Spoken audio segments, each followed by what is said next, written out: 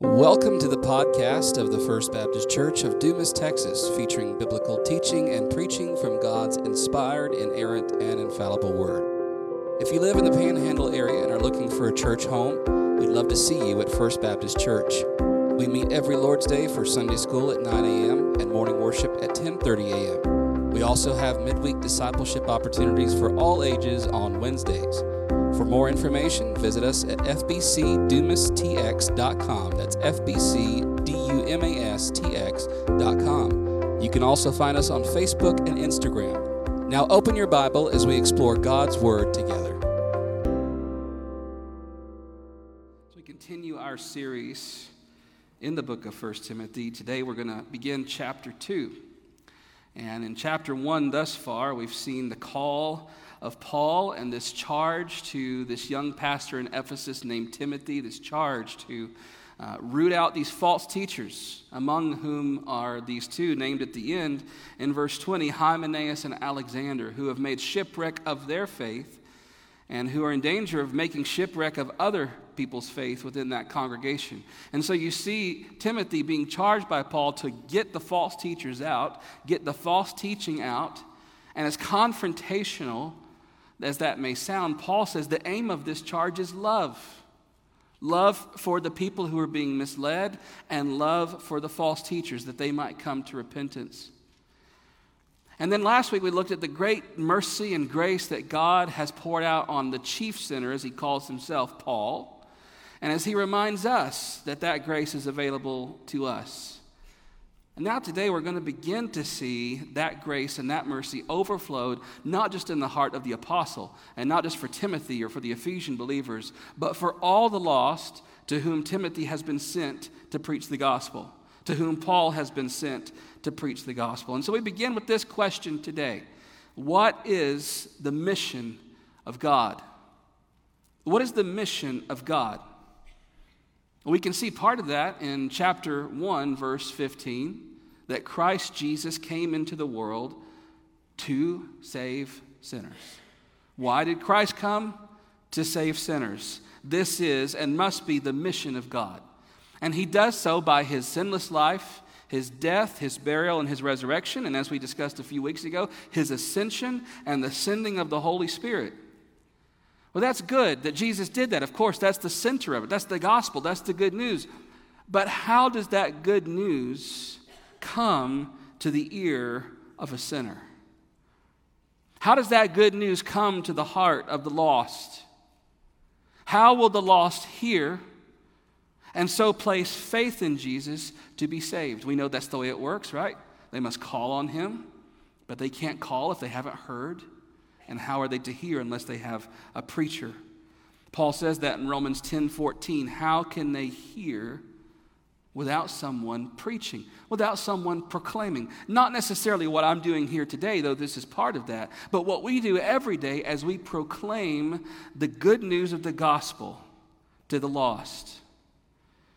And so it falls to us to take the news about what Jesus has done and what Jesus has already completed for us, and to proclaim it then to sinners, so that God's mission in saving sinners through Christ becomes our mission that we then carry out by telling people how to be saved. Paul wants Timothy, and he wants us to understand that this is God's mission. Paul lets us know very quickly this is his mission. This must be Timothy's mission, and it must be also our mission this morning. Look at 1 Timothy chapter 2, beginning in verse 1. First of all, then, you can tell this is the beginning of the main body of Paul's letter here after that introduction. First of all, then, I urge that supplications, prayers, intercessions, and thanksgiving be made for all people, for kings and all who are in high positions, that we may lead a peaceful and quiet life, godly and dignified in every way. This is good, and it is pleasing in the sight of God our Savior, who desires all people to be saved and to come to the knowledge of the truth. For there is one God, and there is one mediator between God and men, the man, Christ Jesus, who gave himself as a ransom for all, which is the testimony given at the proper time. For this I was appointed, a preacher and an apostle. I am telling the truth, I am not lying. a teacher of the Gentiles in faith and truth. Number one today here, we see the call. In those first two verses, we see this call to prayer. For those of you that enjoy cooking or being in the kitchen, just from the beginning of our marriage, this is the way our marriage has been. Jessica said, I hate to cook. I said, I love to cook. She loves to clean. I love to cook, so I cook, she cleans. That's the way we've arranged ourselves in our marriage, and it works because I love to cook. It's a stress reliever for me. It's an outlet to just chill and not think about anything except the food and what I'm doing. And those of you who love to cook, those that love to be in the kitchen, you may or may not be familiar with this term, but when you begin to prep for the meal, you do what's called mise en place. It's French for putting things in place, putting things together. So you don't begin to cook something and then you start chopping your vegetables, or then you start measuring out your spices or cutting your meat. You get all of that together beforehand. You get everything in place beforehand, or you should be doing that. And then you begin to prepare the meal. Mise en place, getting your stuff in place, in order, first things first.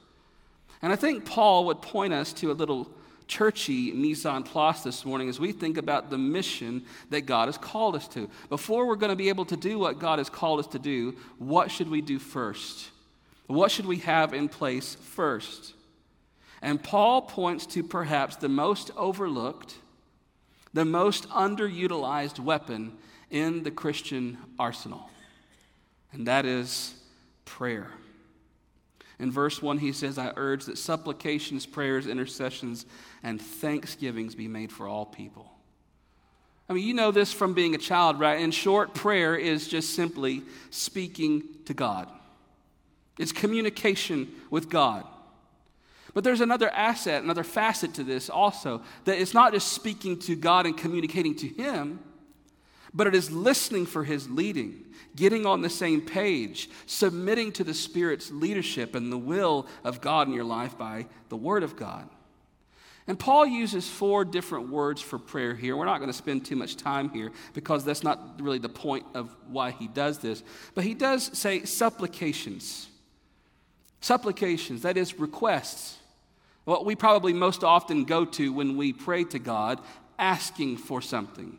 Supplication, asking for something on behalf of someone else, asking for stuff, for healing, for leadership, for guidance, for wisdom, whatever it is. Supplication is asking something from God.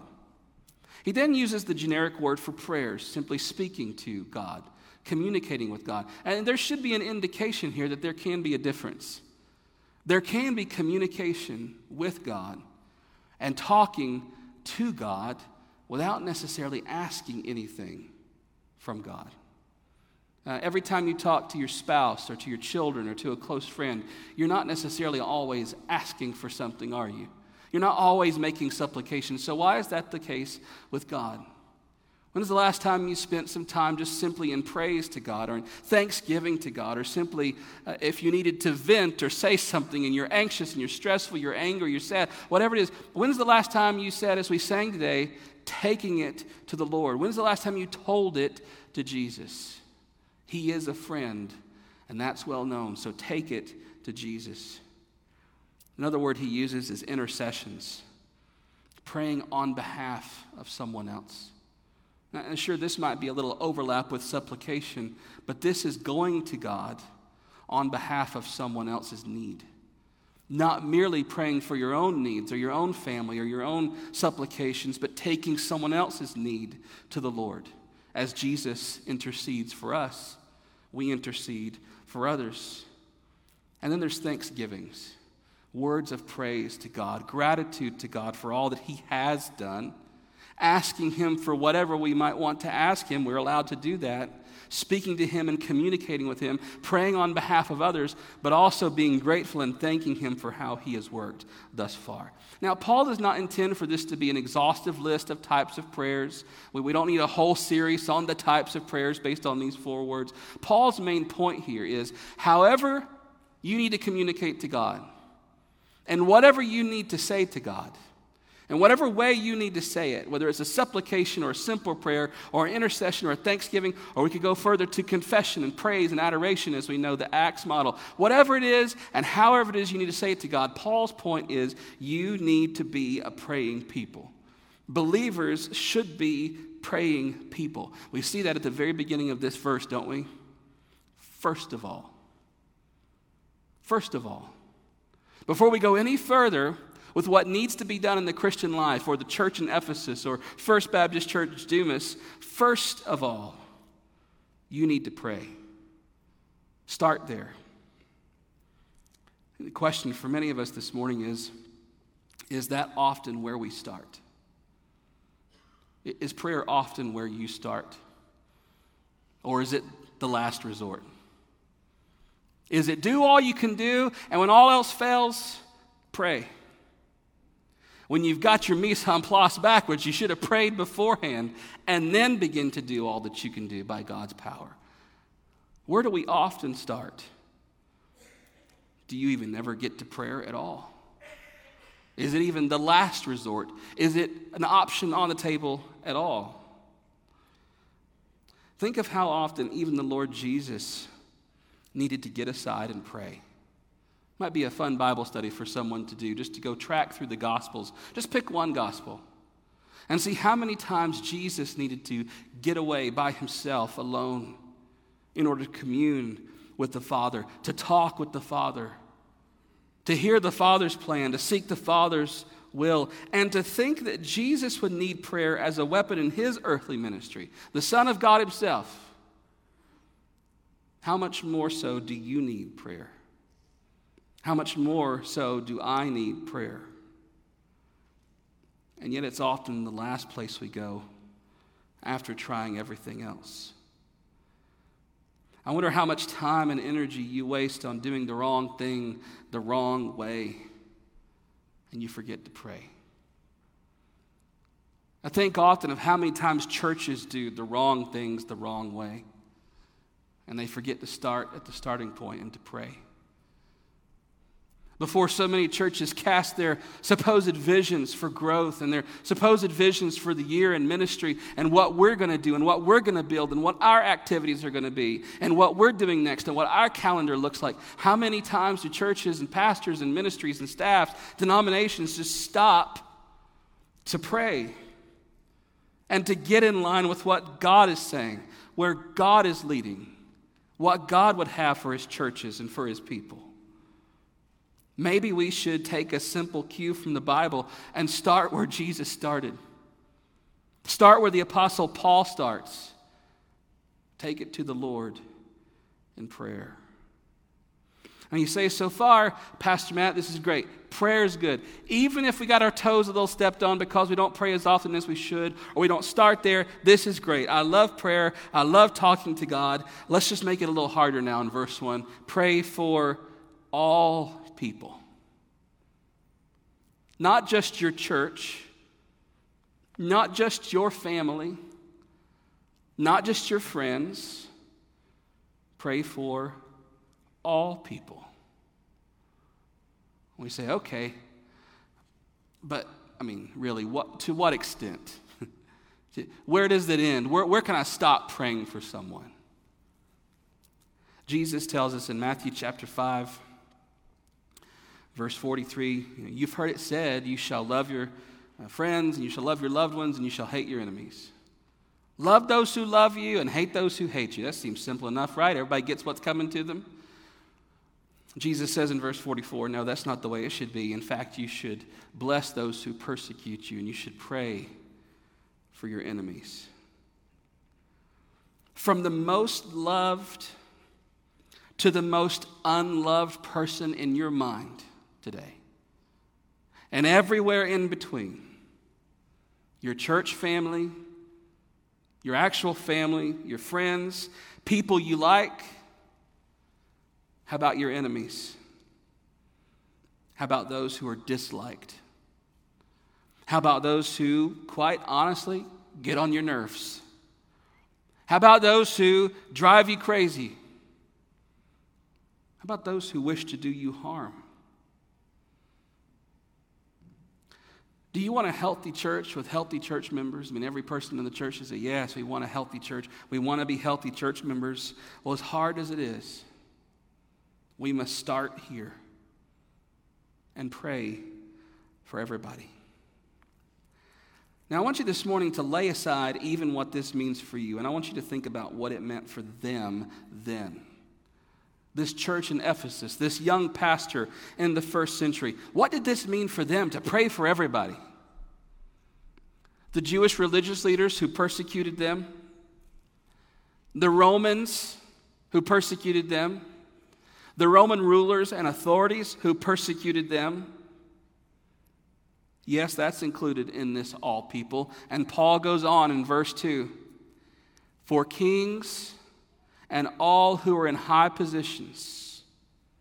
For kings and all who are in high positions. Pray for everyone, the liked, the unliked, the loved, the unloved, your friends, your enemies, those who love you, those who want to kill you. Pray for all of them, even the rulers, all those in high positions of authority. This means the ones you like, the ones who vote like you, the ones who represent you, the ones who speak for you. Oh yeah, pray for them. Pray for them every day that God would give them strength. That if those convictions are your convictions and you believe those convictions are biblical, pray for them to be strengthened, to be emboldened by the Spirit of God to stand for those things in the public square, in Congress, in our state government. But what about the ones you dislike? What about the ones that, if they met you today, they would hate you? What about the ones who, because you love the overturning of Roe v. Wade, would hate you and would despise you and would insult you? What about those who would speak against you? Think about these people in the first century who aren't just dealing with political turmoil. They're dealing with threats to their very lives. Think about those who would persecute you. And the question is, should we pray for them too? Yes, we should pray for them too.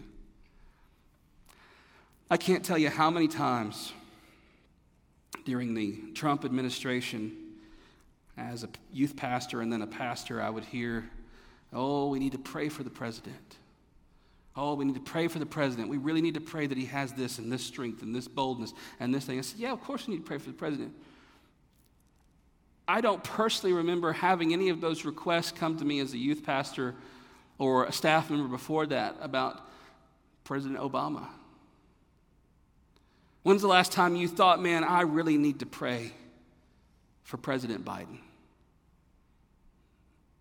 When's the last time a news story came across the screen? I'm guilty of this too. A headline came across, or there was a snippet from a press report or something, and you just scoffed and rolled your eyes and moved on without stopping to ask God for whatever it is and whoever it is. God, change their mind, open their heart. Whoever is next, will you pray for them? Governor Abbott, Mitch McConnell, Kevin McCarthy, you prayed for them? How about these names? Chuck Schumer, AOC, Nancy Pelosi. You think about what a tough pill this was to swallow in the first century. To pray for people who were literally trying to kill them. It's not so hard for us to obey this, is it? It was hard for them. It's not so much for us. But maybe it's even closer to home for you today. It's not just a hated politician. It's easy to say, pray for those people. The people on the talking heads on the TV or the radio, pray for them, bless them. What about your neighbor? What about your coworker? What about your boss? Now, we can have all kinds of prayer days for the president, for Congress, for the Supreme Court. When's the last time you prayed for the illegal immigrant? Think about the 50 precious souls made in the image of God that died tragically in a truck in sweltering heat this past week because our nation refuses to take action on the border. Think about those precious souls, their families. When's the last time you prayed for them? When's the last time you prayed for the terrorist? What about your spouse? Your child? What about those of you in the room today who know an abuser? When's the last time you prayed for them? And there are times for prayers of indignation. The Psalms are full of prayers of indignation if you just want to go find one. Paul doesn't point us there, though, today. He says intercessions and thanksgivings. Do our prayers, or a lack of prayer, reveal what we really want for the lost? Does it reveal what we really want for the lost? And does that match up with what God wants for the lost? Do our prayers or lack of prayers reveal our heart for the lost or a lack of compassion for the lost? And Paul pulls no punches here. Pray for all people, even those in authority. To what end and to what purpose? Paul says here in verse 2, that we may lead peaceful and quiet lives, godly and dignified in every way. And you say, okay, I can get on board with that. I'll pray all day if it means I'll be left alone. And I'll have peace and quiet, and I can live my life and you can live your life. That is not what Paul is pointing us here. That's not what he means when he says that we may lead peaceful, quiet lives. Why do we want peace? Why do we want religious freedom? Why do we want religious liberty? So that we can simply live in ease and comfort? No, so that the gospel may be unbound and may be freely and openly preached by believers to all who will listen. This is not freedom as much as we're thankful for it, and liberty as much as we're thankful for it, and peace just for me. This is peace for the sake of the gospel. This is freedom and liberty for the sake of the gospel, that Christ might be proclaimed and that the gospel might increase. That's why Paul wants us to pray. Pray for everyone. Pray for leaders so that we may be at peace and there might be freedom to preach the gospel to the lost because they desperately need it. The question for you this morning is, do you want to live a godly life that pleases God? Do you want to be dedicated to Jesus and his gospel, to live for his mission? Paul says you got to start here. You must pray. Not for selfish ease or relief, but so the gospel might increase. Not just for your family and friends and those you like, but also for your enemies, even those in high places. You need to pray expecting God to save. Let me ask you a question this morning, Christians. Can God save? Can God save? Will he save? Then why not pray for him to do that? The call Paul gives us is the call to prayer. Number 2 is the cause, verses 3 through 6. This is why we pray. Paul says, this is good and it is pleasing in the sight of God our Savior, who desires all people to be saved and to come to a knowledge of the truth. This is why we pray. This drives our prayer. Because God desires all people to be saved. This is why we pray for our family, our friends, and our loved ones. It's also why we pray for our enemies and our persecutors and our lost friends and loved ones and around the world. Why? Because no one, we believe this, don't we? No one is beyond God's saving power. No one is beyond God's saving power. No abusive parent, no addicted sibling, no wayward child, no political enemy is beyond God's power to save. And when you begin to pray for them, you should keep in mind what Paul told us in 1 Corinthians chapter 6, after listing all these sins and all these people who will not inherit the kingdom of God, in verse 11, he reminds us very quickly, 1 Corinthians 6, verse 11, but such were some of you. You were washed. You were sanctified. So as your patience begins to wear thin with that lost person in your life, and your compassion begins to wane for that lost person in your workplace, remember what God did for you. Such were some of you. And then remember that if he did it for you, he can do it for anybody.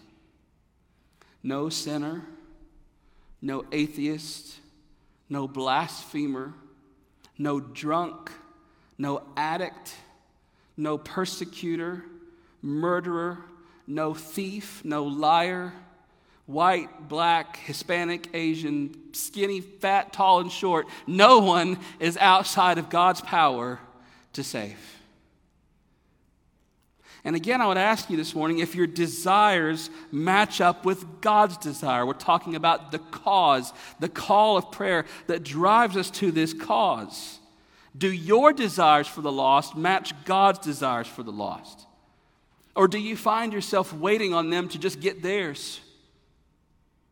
Does the day of judgment for the lost, does the thought of eternal hell for the unbeliever bring you some sort of joy or glee that they're finally going to get theirs? Or does it drive you to your knees in prayer for the lost? It says very clearly here, God desires all people to be saved and to come to a knowledge of the truth. Is that your desire? Do you rejoice when the prodigal returns? Are you the older brother sulking in the corner because you don't think that person deserved God's grace? That person doesn't deserve God's mercy. It's easy enough to say, oh, I pray for the lost, pray for the unbelievers, but put a face on it. Put some names on it. The good, the bad, the ugly, everybody in between. And see if that is still your desire. Now we must talk for just a moment in verse 4 about what we mean by God's desire. And this leads us to a question of God's will. Well, Pastor Matt, I thought God is sovereign. God is almighty. God cannot fail. And if it's his will that all should be saved and all are not saved, hasn't God failed somehow? Is there some deficiency in God's will and God's might and God's power? What does it mean that God wills? He desires for all to be saved when clearly not everybody is saved or will be saved. Well, there's a lot of theological stuff we could go into. Let me just boil it down to two words under the will of God. Let's talk about what is God's moral will and what is God's providential will. God's moral will, as you can tell, is that which aligns with God's character and God's nature. When God says, do not steal, that is a revelation of God's moral will. Do not steal. Do not commit adultery. Do pray, as we see today. That is God's moral will. God's providential will, on the other hand, is what God decrees will come to pass. I don't know if that cleared it up for you or not, but we say God desires all people to be saved. We see a revelation of God's moral will. What does he desire for the world? Holiness, righteousness, and salvation. So does this indicate that God wants everybody to be saved, but just can't do it? He really wants to do it, but he can't? Does it mean that God has done all he can do, and now he simply leaves it up to us to do the rest? No. Very simply, God does not want any single person to turn away and be lost. But our sin is our decision. No one is driven to sin by God. No one is driven into unbelief by God, but he can leave them there. Romans chapter 1 is full of this language, isn't it? God handed them over to their lust. God gave them over to their sin. God said, this is what I want for you. You don't seem to want the same thing. You're chasing after this, so fine, have what you want. And God judicially gives them over. We wander. We resist. We rebel. We reject. And God gives us what we want. Even if it's not his moral will. What God desires is that all sinners, without exception, race, gender, age, sinfulness, what God desires is that all sinners would repent. What God decrees is that many will suffer the just judgment for their own sin, even as some are saved.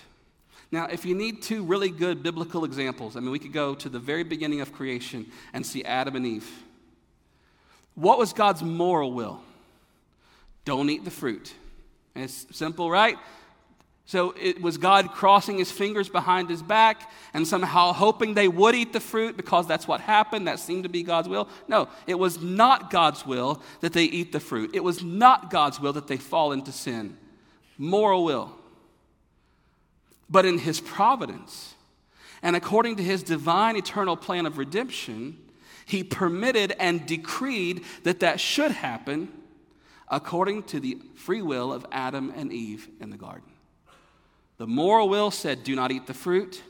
His providential will said, this is what is going to happen for my purposes of redemption in the world. Think about the crucifixion of Jesus. The greatest sin to ever be perpetrated on the face of the earth. Would you agree? Peter said, you crucified him by the hands of wicked and lawless men. It was a sin, it was wicked, it was lawless. Was it God's will in that sense that Jesus be betrayed? That people not believe in Jesus? That people accuse Jesus and crucify Jesus? Of course it wasn't according to his moral will that those things happen. That was a sin. But according to his providential will, he said this is the way it's going to be for the purposes of redemption in the world. Satan meant it for evil. God meant it for good.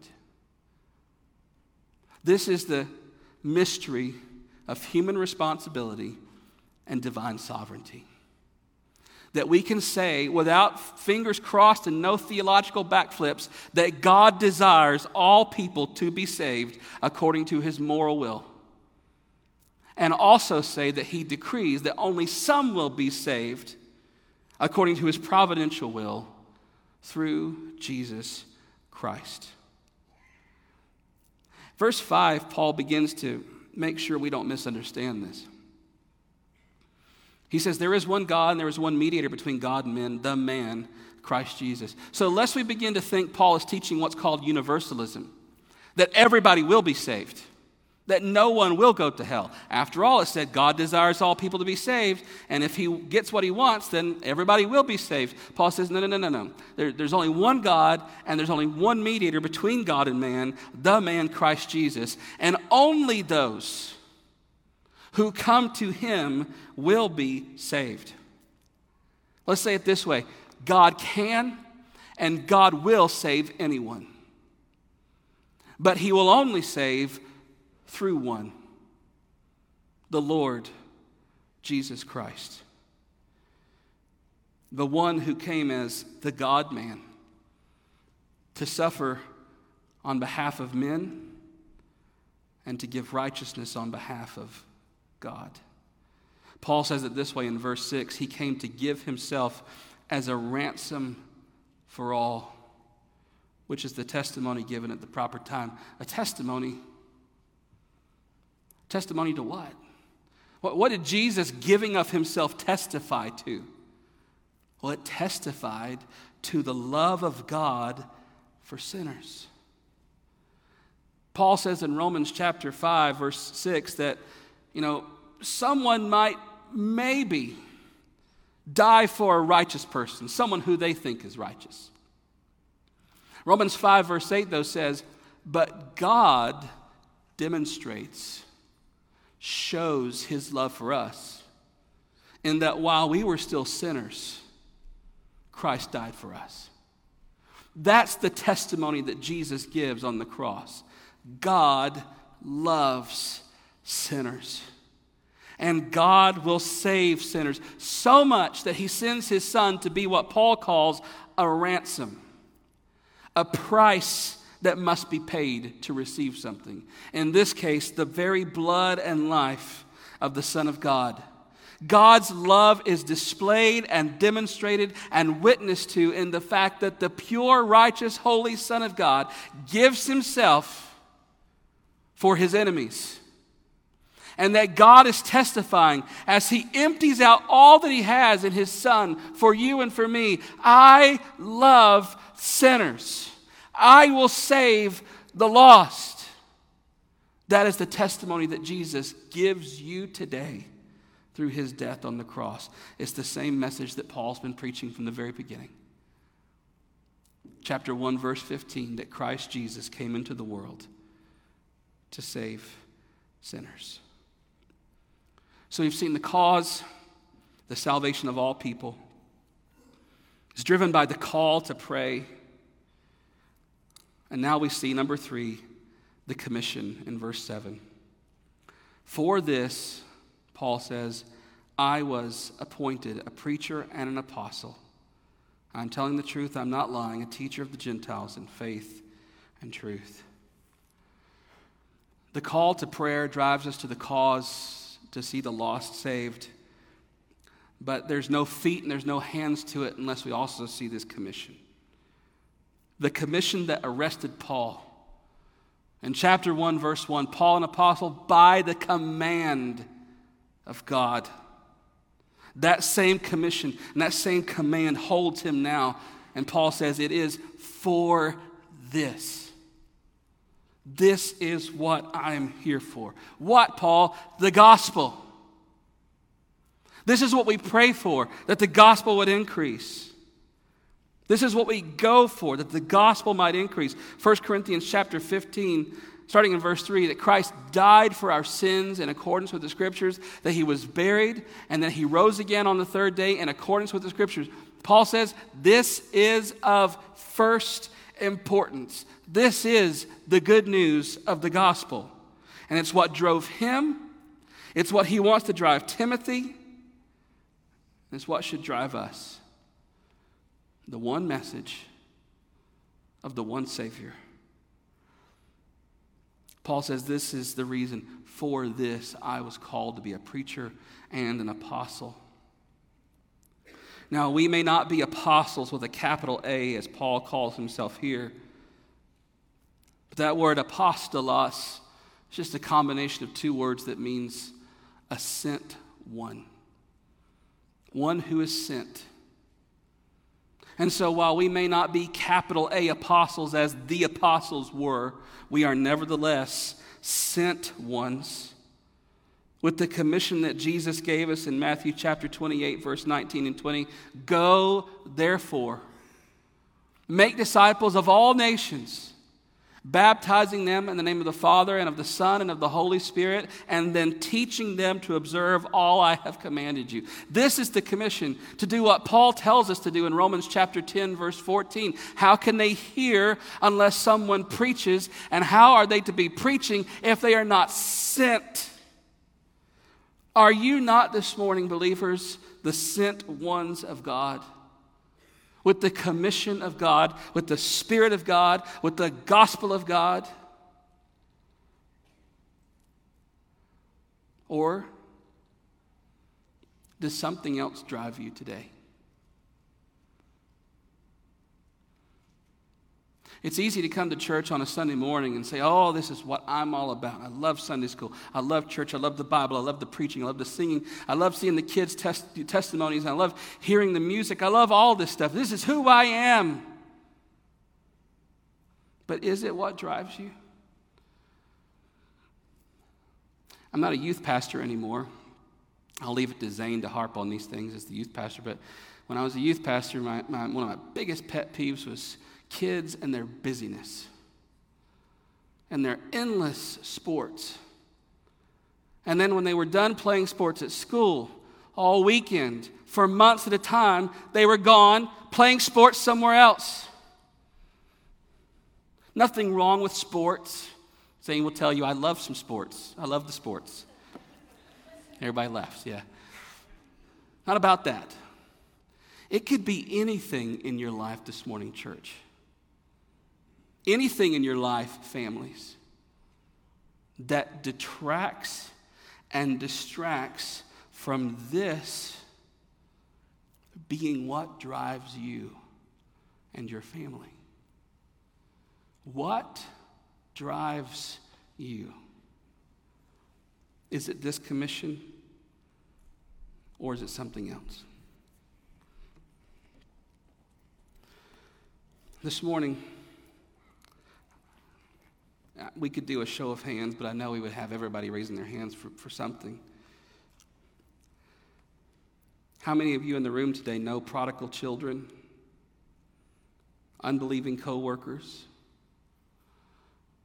How many of you have a loved one that's far from Jesus, lost or otherwise, you're unsure about them? How many of you today would say, I'm in political confusion and I don't know what to make of these leaders and these authorities? How many of you would find yourself politically frustrated today? Whatever your case is here today, the call is the same: to pray for all people, because no one is outside of God's saving grace. And God will save the vilest offender who truly believes. And so what can you do this morning? Remember what I said to start with. You can pray. You can pray for God to save that lost loved one, that lost coworker. You can pray for that enemy. You can pray for that person that's just driving you nuts right now. And then don't just pray. Go and take the message of the good news to them. For this I was appointed, a sent one on behalf of God. What can we pray this morning, church? We can pray as a church that God would give us Dumas. Can we pray for that?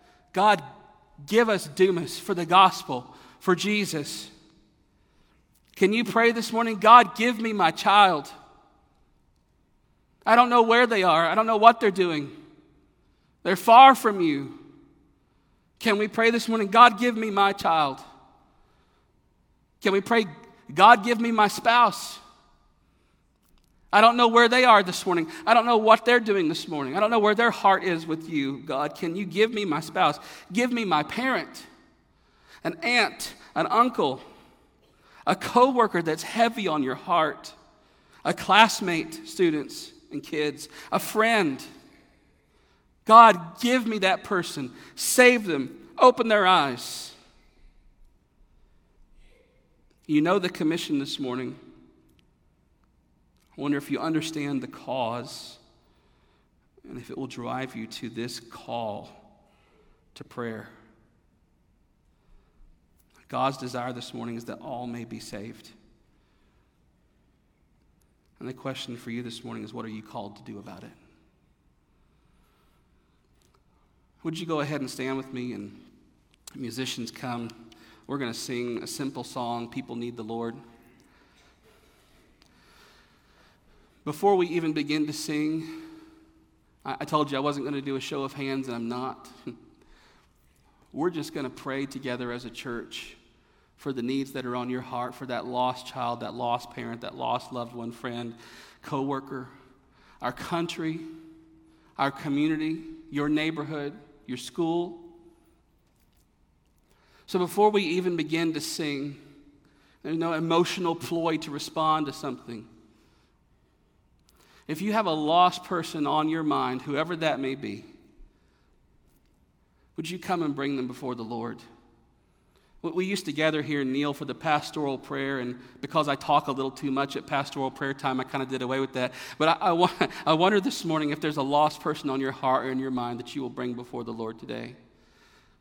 Before we even begin to sing, you have a lost child, lost parent, lost loved one, lost coworker, lost friend. Would you come and begin to pray for them now? Nothing magical about these steps. This isn't an altar, as many would call it. They're just some steps here at the front of the church. But I want it to be a landmark for you, a place where you say, this is where I began to pray for that lost child, that lost loved one, that lost family member.